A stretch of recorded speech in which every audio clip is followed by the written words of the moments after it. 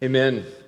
Welcome to Veritas Church. My name is Jacob Warren. I serve as one of the pastors here at Veritas. And if you're new with us this morning, I'm really glad that you're here. Maybe you got one of these handouts on the way in. It says, Welcome to Veritas on the front of it. And if you're new, there's a Connect card at the bottom. We'd really love to connect with you throughout the week, be able to extend out just a friendly hand to you, a phone call, an email, just saying, hey, we'd love to meet you where you're at and welcome you into this family, because we really do believe this church, Veritas Church, is one of many families of churches that are around this city of Fayetteville, worshiping Jesus, proclaiming his name, gathering for worship, just like we are all over this city right now. And we want to welcome you into this church family. And if this is a place that you would consider home, we want to welcome you into it. Maybe you're here this morning and maybe you've been doubting. Maybe you're here and you'd say that you're not a follower of Jesus. Maybe your friend promised you lunch afterwards and he kind of drug you along and you don't really know what you're doing here. But you're coming with questions like, who really is God? Like, what is this life all about? Can we really know it? If there is a truth out there, ultimate truth, can we really grasp it? Or maybe you're here and you are a follower of Jesus and you're asking questions like, well, who am I? What story is God telling in my life? Why am I actually here? Where am I headed? Why is my life so hard? Or maybe you're just here and you're thinking like, man, Jacob, you're going for the jugular like early. Like you're asking some hard questions like right off the cuff. Well, maybe you can understand it a little bit better like this. If that feels a little too heavy, maybe you're like me when you arrive in a new city. Maybe you're new to Fayetteville and you're asking yourself the question like, where's the best cup of coffee here? Where's the best slice of pizza? Where's the best chicken sandwich? And I know that the debates rage out there, but I will die on this hill, okay? There's a place called Napkins, and if you've not heard about it, it's the promised land for the Nashville hot chicken sandwich. I will fight you over this, okay? It is the best chicken sandwich in town. It's amazing. See, when it comes to God, though, and the questions that we are bringing, no matter how we show up here, all of us are coming with questions. The good news is that God doesn't leave us to figure it all out, just try a whole bunch of things and kind of come up with our favorite flavors and say, okay, this is what God is truly about, or this is what I believe truth really is. See, God loves us enough to meet us, to show up with us, to meet us in our places of doubt and fear, and he provides answers, the only answers that can truly satisfy. He provides satisfaction that's real and lasting and does not fade.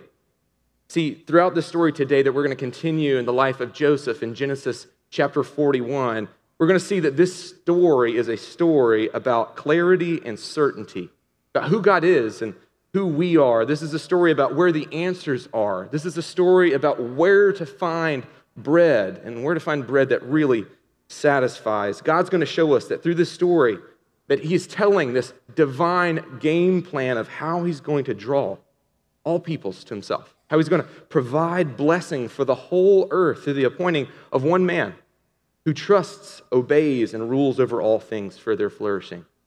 If you've got a Bible, go ahead and meet me in Genesis chapter 41.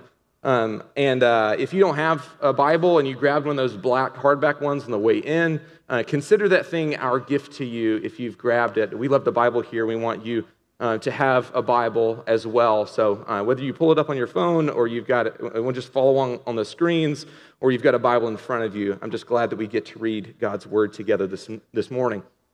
But before we read these words on the page, there's 57 verses we're going to be walking through. I'm going to give us a little cheat sheet about what to see about the characters in this story. There are three main characters. First and foremost, there is God. Then there's Joseph, and then beyond that, there is Pharaoh himself. What we're going to see about Joseph today, like if you remember the old I Spy things, this is the key I want you to have in mind. Look for these things when we see Joseph in the story. He continues to trust God while suffering. Look for him showing humility in his gifting and rejecting credit for his gifting, giving credit where it's due to God himself. See Joseph seeing his own blessing as a means to bless others. And what we're going to see in Pharaoh this morning is that he's going to actually see his own need for truth, for answers. And he's going to accept that he needs help from outside of himself. He needs someone else to save him. And Pharaoh ultimately is going to give up all control in order to be saved. He's going to submit himself to a man. And finally, we're going to see these things about God, that God reveals himself as one who brings answers, who reveals his plan to those who trust him, as a God who not only gives answers, but brings healing. God brings healing in this story from wounds in the past. And also he brings fruitfulness in places of affliction and suffering and famine. Let's begin this story in Genesis chapter 41. After 2 whole years, Pharaoh dreamed that he was standing by the Nile. And behold, there came up out of the Nile 7 cows, attractive and plump. They fed in the reed grass, and behold, 7 other cows, ugly and thin, came up out of the Nile after them. They stood by the other cows on the bank of the Nile. The ugly, thin cows ate up the 7 attractive, plump cows. And Pharaoh awoke. And he fell asleep and dreamed a second time. And behold, 7 ears of grain, plump and good, were growing on one stalk. And behold, after them sprouted 7 ears, thin and blighted by the east wind. And the thin ears swallowed up the 7 plump, full ears. And Pharaoh awoke. And behold, it was a dream. So in the morning his spirit was troubled, and he sent and called for the magicians of Egypt and all its wise men. Pharaoh told him his dreams, but there was none who could interpret them to Pharaoh. Then the chief cupbearer said to Pharaoh, I remember my offenses today, when Pharaoh was angry with his servants and put me and the chief baker into custody into the house of the captain of the guard. We dreamed on the same night, he and I, each having a dream with its own interpretation. A young Hebrew was there with us, a servant of the captain of the guard, and we told him. He interpreted our dreams to us, giving an interpretation to each man according to his dream. And as he interpreted to us, so it came about. I was restored to my office, and the baker was hanged. If you were here this past week and heard the story again of Genesis chapter 40, of Joseph interpreting these dreams, one for the baker and one for the chief cupbearer, you may be surprised to see how much time is given to a surprising voice at the beginning of this chapter. It's not the voice of Joseph telling this story. It's not the voice of God even speaking these words in Genesis 41. It is the voice of Pharaoh speaking. It is the story of his dreams that we are told, a pagan king of Egypt. And Pharaoh has a pair of terrifying dreams. This is the 3rd pair of dreams in the book of Genesis. And if you know anything about the way how to read the Bible, if things come in pairs or if things come in threes, it signifies their importance. If this being the 3rd pair, seems like this could be of vast importance to this king of Egypt. See, Pharaoh is giving a pair of terrifying dreams for him. And I kind of imagine Pharaoh experiencing these dreams like he's a little bit in the show Stranger Things. Season 4 just came out. Maybe you've watched it and you feel like I'm a pagan for watching it. Anyways, but it's terrifying, right? Pharaoh is experiencing these dreams of these thin cows cannibalizing, eating these other fat, plump cows. And for us, we're removed from an agrarian society, right? So like, I don't know about you, but I don't hang around cows and corn all day, right? Now, to be honest, I'm enough of a redneck. I was at my dad's house yesterday, right? In his garden, hanging around his corn. He doesn't have cows, he has horses, right? But right now, we're hurting for rain. If you have vegetables, if you've got plants or flowers outside or just a front yard, you know that we need rain right now. Everything is beginning to crumple. It's beginning to wilt. It's beginning to dry up. And those dry ears of corn ate the plump ears of corn. And in the eyes of Pharaoh and this society, everything revolves around seasons of fruitfulness. Everything revolves around of life and health of the plants around you to be able to provide food for the other seasons where there's not. So this would have been horrifying for him. In fact, the phrase, his spirit was troubled, means he was greatly distressed and even tormented by these dreams. He goes to his magicians and he goes to all the wisest people he can think of. He gathers them around him, and his entire staff has no answers for him. Pharaoh is desperate for answers. He's hungry for answers here, so much so that he's willing to do anything, even consult a Hebrew slave who's been wasting away in prison for years. And this is the moment when the cupbearer finally remembers Joseph, the one who had interpreted his dreams. Now it's significant, if you remember from last week, the cupbearer has a little bit of a selective memory here in his retelling of the stories. Here's some things that just kind of didn't jump off the page for you, but they did in my study. See, Joseph made it clear that he did not have the power to interpret dreams. He makes it emphatic in his story. I don't have the power to interpret dreams, but that God did. See, he fails to mention also that the only thing Joseph had asked in return is that he remember him before Pharaoh. Like he's been sitting on this promise for years, just absolutely forgetting about it, right? But at this moment, the important thing that Pharaoh needs to know is that Joseph interpreted his dreams perfectly. And this brings us to see what God is doing at this point in the story. God is providing sovereignly here.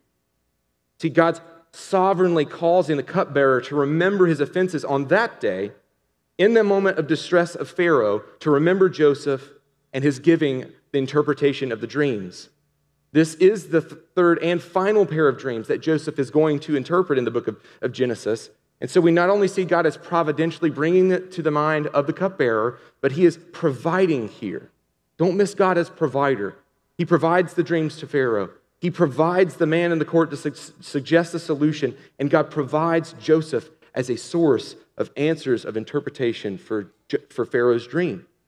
But where's Joseph in all of this? Joseph is still in the pit. Joseph is still in a place of darkness. He still doesn't know what's going on. He's continuing to serve the captain of the guard faithfully, but being forgotten by the cupbearer until this moment. But we're about to see Joseph go from the pit to the palace. Let's continue this story in verse 14 and see God's plans at work here. Then Pharaoh sent and called Joseph, and they quickly brought him out of the pit. When he had shaved himself and changed his clothes, he came in before Pharaoh. Let's pause there for a second. Can you imagine how bad this guy smelled? Could you imagine how rough this dude would have looked? He would look worse than Tom Hanks in The Castaway, right? Have y'all seen that meme of him like playing Mr. Rogers and the Castaway guys? And it's like, yeah, church planning, right? Church planner year 1, he looks all nice and dressed up. He's got his hair done. He's got a great shirt on. Like church planning year 9, big old scruffy build, like screaming like a prophet, has no idea what's going on, right? This is what Joseph would have looked like, right? Joseph would have been rough looking. They're like, get this guy a shower before he bring him before Pharaoh. So they clean him up, he shaves, gets all ready. Hebrew men would have wore beards. Egyptians did not do that. They shaved about every hair on their body. So they got him all prepped, and they bring him before Pharaoh. And then Pharaoh says to Joseph this in verse 15. I've had a dream, and there's no one who can interpret it. And I've heard that it is said of you that when you hear a dream, you can interpret it. Look how Joseph answers. Joseph answered Pharaoh, it is not in me. God will give Pharaoh a favorable answer.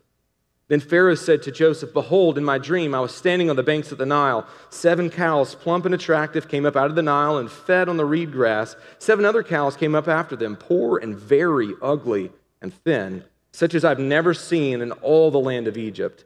And the thin, ugly cows ate up the first 7 plump cows. But when they had eaten them, no one would have known that they had eaten them, for they were still as ugly as in the beginning. Then I awoke. Also I saw in my dream 7 ears growing on one stalk, full and good, 7 ears withered and thin and blighted by the east wind, sprouted after them. And the thin ears swallowed up the 7 good ears, and I told it to the magicians, but there was no one who could explain it to me. Then we see the answer from Joseph in verse 25. Then Joseph said to Pharaoh, the dreams of Pharaoh are one. God has revealed to Pharaoh what he's about to do. The 7 good cows are 7 years. The 7 good ears are 7 years. The dreams are one. The 7 lean and ugly cows that came up after them, there will arise 7 years of famine. and all the plenty will be forgotten in all the land of Egypt. But famine will consume the land, and the plenty will be unknown in the land by the reason of the famine that will follow, for it will be very severe. And the doubling of Pharaoh's dream means that the thing is fixed by God, and God will shortly bring it about. Now, therefore, let Pharaoh select a discerning and wise man, set him over the land of Egypt. Let Pharaoh proceed to appoint overseers in the land and take 1/5 of the produce of the land of Egypt during the 7 plentiful years. And let them gather all the food of these good years that are coming and store up grain under the authority of Pharaoh for food in the cities, and let them keep it. The food shall be a reserve for the land against the 7 years of famine that are to occur in the land of Egypt, so that the land may not perish through the famine. Let's stop there for now. In this section, there's 3 big things happening there. Pharaoh tells Joseph his dreams. Joseph reveals that these dreams are actually God's plans revealed to Pharaoh. And then Joseph finally proposes a solution. Notice in the retelling of Pharaoh's dreams, his emphasis on how terrifying these cows are to Pharaoh. If you think about a king, when we think about a king as portrayed in movies or anything in real life, we think of them as the man with the answers. The guy who's supposed to have it all together. See, pharaohs at this time were worshipped as deities themselves. They were worshipped as gods. They regarded themselves as gods. And how do we see Pharaoh perceived here and portrayed? He's cowering. Pharaoh is terrified. He's absolutely baffled. He doesn't have answers. He's willing to come to this Hebrew slave to receive answers. See, commentaries noted again and again that we might not miss Pharaoh's fear and helplessness because it stands in sharp contrast to the God of Joseph, to Yahweh, the one who provides clarity and answers. See, pharaohs themselves would be shown in this story in their true helplessness and mortality. This Pharaoh would die, while all of the gods of Israel would show, and the God of Israel himself would be shown as the one and only true God who's shown to be in control of all things. See, Joseph explains that the 7 good cows and the 7 good ears are 7 years, and then the other 7s are bad years. And essentially, like the dreams show in dramatic fashion, these years of famine would be swallowed up unless someone else could be done about it. And notice the way that Joseph frames the explanations here. He starts with the statement about God in verse 16. Let's see these said again. Verse 16, Joseph answered Pharaoh, "It is not in me. God will give the Pharaoh a favorable answer." See, he's giving credit where credit is due. Joseph is not saying and parading his gifting of the way in which God is actually using him as a means by which Pharaoh should actually worship him. He's not parading that and saying, well, if I give you an interpretation, then you're going to have to pay me some money. You're going to have to take me out of the pit. He's not doing any of that. He's actually giving all of the credit to God himself. God is the one who deserves credit about answers. Then in verse 25, he gives the credit again to God. Then Joseph said to Pharaoh, "The dreams of Pharaoh are one." Who's given an answer? God has revealed to Pharaoh what he's about to do. Joseph is proclaiming to Pharaoh that God is really your provider here. Anything you experience, good or bad, this is God actually giving you that. God's giving you answers here. God is in his grace and in his mercy giving you answers about what's going to happen in the future, how to save your people. And finally, at the end of the explanation in verse 32, it says this, "And the doubling of Pharaoh's dream means that the thing is fixed by God. God will shortly bring it about." See, Joseph is telling Pharaoh, this God, when he says something's going to happen, he follows through with his word.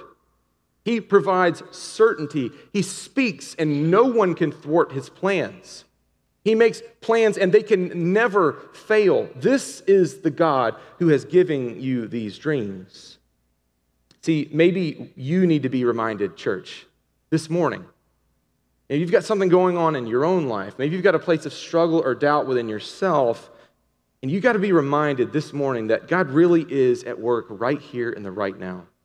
That God really is the God who works all things according to the counsel of his will, like Ephesians 1:11 says. And that's actually good news, that we don't live in an unordered, chaos-filled universe, that there is a God who has spoken and created all things and upholds all things by the counsel of his will. God is on the throne, and it's good news that he is in control. Not Pharaoh, not Joseph, not you or I. God is in control. And so Joseph comes before this cowering king looking for answers, not only interpreting his dreams, but laying out a game plan to rescue Egypt from sure destruction. And what does he say? You got to select one man, right? Put him over all the land of Egypt to conduct the overseers, to farm all the land for all it's worth for those 7 good years, and you're going to keep 1/5 of all the grain in the storehouses for all the 7 bad years to be able to redistribute afterwards. Let me just tell you, some of you guys already hear that and you're like, I don't like that tax plan. I'm not about that, right? We would have the whole Nile River Tea Party if that happened, right? But is this how Pharaoh responds? Does he reject Joseph's interpretation because, he gives him good news, but he also gives him really bad news? And his game plan, man, that's risky. There's a lot of risk built into that. Why should so much power, so much control, so much authority be given over to this one person to save everyone? Let's see how Pharaoh responds in verse 37. This proposal pleased Pharaoh and all his servants. And Pharaoh said to his servants, "Can we find a man like this, in whom is the Spirit of God?" Then Pharaoh said to Joseph, "Since God has shown you all this, there is no one so discerning and wise as you are. You shall be over my house, and all my people shall order themselves as you command. Only as regards to the throne will I be greater to you." And Pharaoh said to Joseph, "See, I have set you over all the land of Egypt." Then Pharaoh took his signet ring from his hand and put it on Joseph's hand, clothed him in garments of fine linen, and put a chain around his neck. And he made him ride in the second chariot, and they called out before him, "Bow the knee." Thus they set him over all the land of Egypt. Moreover, Pharaoh said to Joseph, "I am Pharaoh, and without your consent, no one shall lift up hand or foot in all the land of Egypt." And Pharaoh called Joseph's name Zaphenath-Paneah, and he gave him in marriage to Asenath, the daughter of Potiphar, the priest of On. So Joseph went out over the land of Egypt. What do we see happening here?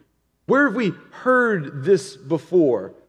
A man being set over all of the land, being given a mandate to go, follow, obey his command, be fruitful and multiply.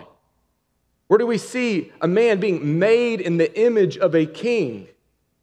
A man being clothed with dignity and honor, having the signet ring put on his clothes. Do you see what's happening here? Joseph is being painted as a new Adam. He's a new Adam set over the land to rule it and keep it. That he would have dominion over all of it, just like God said to all of men and women and all of creation and humankind, have dominion over all the earth. This is a new Adam we have here in his kingly clothes. And he even gives him bling. He puts a gold chain around this dude's neck. Couldn't be more clear. This is the guy. No one shall lift up hand or foot in all the land of Egypt without Joseph's consent. That is absolute rule. It's not just like Adam. It's just like Adam given all the rule over the garden. But it's not only that. Pharaoh also names him. Gives him a name. Being established by Pharaoh himself to rule this new garden of Egypt, let's see what Joseph does with it. Look at verse 46. Joseph was 30 years old when he entered the service of Pharaoh, the king of Egypt. And Joseph went from the presence of Pharaoh and went through all the land of Egypt. During the 7 plentiful years, the earth produced abundantly. Under his rule, it produced abundantly. And he gathered up all the food over these 7 years, which occurred in the land of Egypt. And he put all the food in the cities, and in every city, the food from there in the fields around it. And Joseph stored up the grain in great abundance, like the sand of the sea, until it ceased to measure it, for it could not be measured. Before the year of famine came, 2 sons were born to Joseph. Asenath, the daughter of Potiphar, a priest of On, bore them to him. And Joseph called the name of his firstborn Manasseh. For he said, God has made me forget all my hardship and all my father's house. The name of the second he called Ephraim. For God has made me fruitful in the land of my affliction. The 7 years of plenty that occurred in the land of Egypt came to an end, and the 7 years of famine began to come. As Joseph had said, there was famine in all the lands, but in the land of Egypt, there was bread. When all the land of Egypt was famished, the people cried to Pharaoh for bread, and Pharaoh said to all the Egyptians, go to Joseph. What he says to you, do. So when the famine had spread out over all the land, Joseph opened all the storehouses and sold to the Egyptians, for the famine was severe in the land of Egypt. Moreover, all the earth came to Egypt to Joseph to buy grain because the famine was severe over all the earth. But Joseph was faithful to work and keep this new garden land of Egypt during these first 7 years. And God kept his word that the following 7 years were going to be years of famine. God provided a way of escape for the Egyptians through this new Adam, Joseph. And not only that, this story ends with how God has provided for not only Joseph, but all the earth. The ways that God provides for Joseph in this story could not be more clear. It might be easier to talk about the ways God doesn't provide for Joseph. He provides him with status, dignity, freedom from prison, new clothes, a wife, kids, and when he names his 2 boys, really reveals the emotional and spiritual ways that God has provided for Joseph. Let's look at the 2 names of his boys again. Look at verse 51. Joseph called the name of his firstborn Manasseh. For, he said, God has made me forget all my hardship in my father's house. The name of the second he called Ephraim, for God has made me fruitful in the land of my affliction. See, that name Manasseh, God has made me forget all my hardship. That means that God has provided real emotional healing for Joseph. Think about all of those years in the prison. Think about all of that time spent about thinking about the ways that his father loved him, but his brothers betrayed him. He got so much so that they hated him so much they sold him into slavery. And the disappointment when he rose up to prominence in Potiphar's house and he was lied against and thrown into prison. Years. God has provided healing. He's provided release in many ways from many past wounds. We're not told how long it took for Joseph here. This is at least 14 years this passage right here is spanning. It took a long time, probably. But he was able to give credit where credit was due, where God really did provide release from past wounds. Then his second boy, his baby boy, Ephraim, God has made him fruitful in the land of his affliction. In the same place where God appointed him to suffer, God has now provided a way for him to flourish. In the same place. Redemption for all of those hard years. Just think about how many of us, or maybe the people in his own life, just called those years in the pit wasted years. No, those years in the pit and the suffering were preparing him for something. It was preparing him for that moment. It was preparing him to be shaped into an image where Pharaoh started looking around and saying, like, who's the one in whom the Spirit of God? It was easy to point Joseph out of the crowd. He had been shaped in his suffering to look more like God, to respond in the ways that he would respond. There's ways that his sanctification happened in that pit more than any other way could have happened for Joseph. And lastly, we see that through Joseph, obedience and faithfulness, God's plans were to bless the world. Verse 57 tells us that the whole earth came to Egypt to buy grain. This was the only place on earth where you can get bread in the famine. And this bread would save the lives of countless people. It would even be the reason that Joseph is reunited with its brothers again in the chapters ahead. See, for a moment, it looks like, if we were to close the book on Genesis right now, it looks like we've found the one. It looks like we found the one whom God promised would come, reverse the curse, to crush the head of the serpent, to bring us back into the garden, to bring us to the place of flourishing and fulfillment, right? This human who partners with God, being filled with his own spirit, who works and keeps the ground, that brings us back to the garden again. But Joseph, even though he's this incredible picture of faithfulness and obedience, he is far from perfect. He is not the one whom God would open a doorway back to life with him through. See, the bread that Joseph offered here had to be bought. I don't know if you noticed that. Even to the Egyptians themselves, they had to buy back the grain that they gave. And that bread that they made with it only satisfied for a little while. You'd get hungry again. You had to provide for your family even more. And one day, all that bread would run out, and they'd need to farm more, and they'd need to supply themselves even more. See, but the good news of the gospel is that there's a bread that will never run out, that will always satisfy. There's a bread that's so precious that you could never pay for it, but now and always, it will all be offered to you for free. Thousands of years later, Jesus of Nazareth would come on the scene, preaching and teaching the good news of the kingdom, that the kingdom had finally come, that the good news of the gospel is that the kingdom is now, the kingdom is here, and he would proclaim these words in John chapter 6. Truly, truly, I say to you, whoever believes has eternal life. I am the bread of life. The bread of life would come to us that need not be bought, but be given for us and sacrificed for us. That the words of Isaiah might come true. Come, buy bread and money without price. Come, buy drink without money. Come, drink deeply from fountains of grace. We see the true bread come into the world is Jesus Christ himself, who would come looking very much like this character of Joseph. And so, church, we need to ask ourselves the question, have we come to Jesus as the true bread of life? Or do we believe it could be found elsewhere?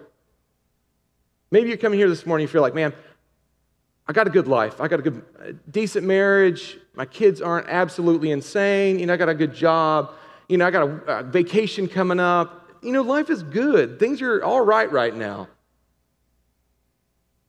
I got to warn you, the famine's coming. If Jesus is not your true bread, if he's not the one you're running after, you're going to, that famine's coming for you. The days of plenty will end. You might be there right now. And I don't even have to tell y'all about that. See, have you ever noticed that people that are hungry for Jesus, they've always got testimonies. Those are the people with testimonies. The people willing to say, no, I'm running after Jesus. He is the only place to find life and hope and wholeness. Those are the people hungry that have been saved from famine. See, hungry people have been saved by Jesus. They're quick to look around like Pharaoh and say, we need somebody. We need somebody to help me here. I need somebody to help me figure this out. And church, I want to level with you, even as one of your pastors. Most of us here need to hear a word from God that we're afraid to be seen as needy. We're afraid to believe that the famine is really coming. We're afraid to believe and to be seen running to Jesus as the only bread that could be found. We're afraid that we're going to be looking like we don't have our stuff together. We really are needy. We really are dependent. We really need something outside of ourselves to satisfy. We as the church, as Jesus followers, we are the only ones who knows where bread can be found. And we don't even want to run to it ourselves half the time. We need to repent. I need to repent of trying to look competent in front of you guys instead of dependent upon God. Now, I'm a needy man, needy for Jesus every day of my life, every moment. I need to cling to him. You see, who serves as my greatest model to follow in this story? Isn't Joseph, it's Pharaoh. We must come to Jesus like Pharaoh came to Joseph. We got to come looking, hungry, waiting for answers. Do you think Joseph was the top of Pharaoh's list? We're told he was not. He was actually at the last. He went to all the people around him, the people he thought he could find answers in, the magicians, the wise people. He's at the end of his rope when he comes to Joseph. This Hebrew, this one held in bondage at the bottom of a pit. He had no form or appearance that should make him lovely, but when he was brought before Pharaoh, you know what Pharaoh did? He heard him out. He heard the good news and the bad. And he was willing to lay everything on the line to accept Joseph as his savior. He gave him all authority. You run my life. I'm going to give you everything I got, everything I have. That's exactly what Joseph does, and that's what we have to do with Jesus, church. We've got to follow Jesus with everything we have. He deserves everything we have. And so often, we see him as our last option to go to rather than our first. It's okay to be honest about that, church. It's okay to not be okay here. I already told you all that, right? It's okay for me to be okay, right? Right? It's okay. So we need to ask ourselves some questions before we leave here. One, where are you holding back? Where am I holding back? Where am I ignoring gospel truths in my own life? Where am I putting limits on Jesus' rule in my life? See, maybe it's where you're holding back from coming to Jesus with your problems. Maybe you feel like your problems are too big. Maybe you feel like your problems are too big to actually say them out loud. Pharaoh could have kept these dreams to himself, but he didn't. Pharaoh said these things out loud. He brought these things out into the open, and he let Joseph have something to say about it. This is the way that we come to Jesus. We need to come to Jesus looking, hungry for answers, terrified of our own sin, terrified of what could befall us, but seeing the good news that only Jesus could bring. See, it might be a secret sin struggle for you. It may be a disappointment that you're carrying around in you all the time. Maybe it's doubts in your own faith and walk with Jesus. Guess what? Jesus is not scared of your questions. He can handle it. He is not like Pharaoh, like this king. He is a king that rules with kindness and gentleness and grace. He can take whatever you throw at him. Jesus can be trusted, give answers. Maybe it's that you're forgetting gospel truths in your own life. Maybe if you're honest with others around you, you really see yourselves as hopeless. You see yourself as like beyond help. But I'm here to tell you that one place in all the earth to find bread in Jesus, there is hope in Jesus. Everything else in the world is famine. Jesus is the place of hope. He brings hope in hopeless situations. He brings fruit in places where there was suffering and shame. Maybe think to yourself, maybe you're in a place of pride and you're like, man, I graduated from being needy on Jesus. And I want to tell you, that's a dangerous place to be. You don't graduate away from being needy on Jesus. It's moment by moment. You are needing to cast yourselves upon the rock of ages, who is your only hope in life and death. So you got to think, if you're beginning to ignore your pride, that you are a sinner saved by grace. Or maybe you're coming here this morning and you feel like you're alone. You feel like all the troubles of the world rest on your own shoulders. It's up to you to figure it out. And I'm here to tell you, this is a family here. These followers of Jesus, these broken people, dependent and hungry for God here. Man, you got problems. Man, we got more. Maybe you're just, we're just better at saying them out loud than you are right now. You're not alone. Confess. Find freedom. Find forgiveness in Jesus. See, you and I are more flawed than we ever dared think. But the good news of the gospel is that we're more loved than we could ever imagine. It'll take like eternity for us to really wrap our brains around that in heaven with Jesus. Or maybe the last question, you might be actually putting limits on Jesus' rule in your life. Church, there's nothing out of bounds for Jesus' control. But often we can live like we aren't honest about the ways that he really is in control of all of it. Like your money, your possessions, they aren't yours. Stop living for them. Stop living for them.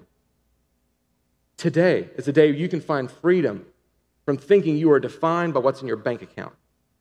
Jesus says, where your heart is, where your possession, where your affections are, that's where your treasure is, your heart will be also. You can find a new treasure that's greater than anything else on all earth, the one place to find bread in Jesus, rather than a firm grip on anything else. Maybe you've got a firm grip and you're like, man, I'm not letting Jesus get my pleasure. What I do with my body, what I put in my body, that's up to me. No one else gets to say anything. No, Jesus, you are not your own. You belong to God. It's really easy to become a hedonist in our culture and to really think in a way that's contrary to the way that we're called to live as followers of Jesus. God really does care what we do with our bodies. God really does care whether it's sex, food, drink, or something else. We don't place anything above enjoying God himself as ultimate. He's the one who truly satisfies, and he has the authority to tell us about how these things can be enjoyed. Or maybe it's our comfort, our social comfort. This story says that the whole world came to Joseph for bread, and we, as the church, we're the ones who know where the bread is. And so often we can feel awkward or ashamed or anxious about telling others where that bread is. Y'all, we're all beggars here telling other beggars where the bread is. This is all of our responsibility, and it takes all of us. Church, I'm going to close with these words from Hebrews chapter 1 that serve as a fitting end, painting a huge picture of the grandeur of Jesus and how he would come to fulfill this minuscule example in Joseph. Here, Hebrews 1. Long ago, many times and in many ways, God spoke to our fathers by the prophets. But in these last days, he has spoken to us by his Son, who he appointed the heir of all things, through whom he also created the world. Jesus, he is the radiance of the glory of God and the exact imprint of his nature. He upholds the universe by the word of his power. And after making purification for sins, he sat down at the right hand of majesty on high. Church, we know who the new bread of life is. We know Jesus, Christ our Messiah. We know where he actually is right now. He's seated at the right hand of God. And as we go to prepare to go to these tables here in a moment, let me pray that we would come to these tables running, like hungry to experience the grace that only Jesus offers. Let me pray for us before we respond. Lord Jesus, I pray that this morning we would see you as our ultimate desire. God, that we would see you as portrayed in this story as this small image of what you would come to fulfill in totality.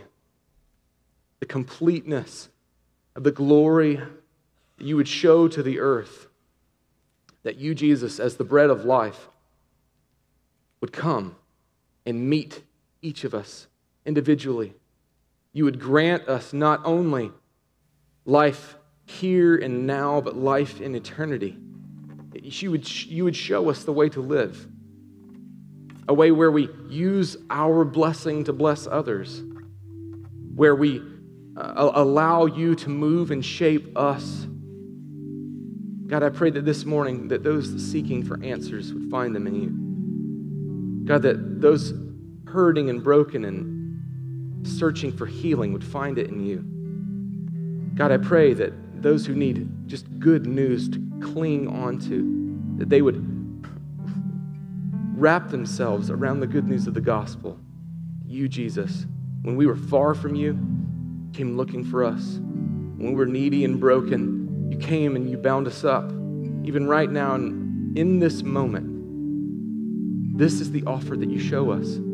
You are the bread of life given unto all the world, and that anyone that comes to you will receive life and life eternal. We pray that in your name. Amen.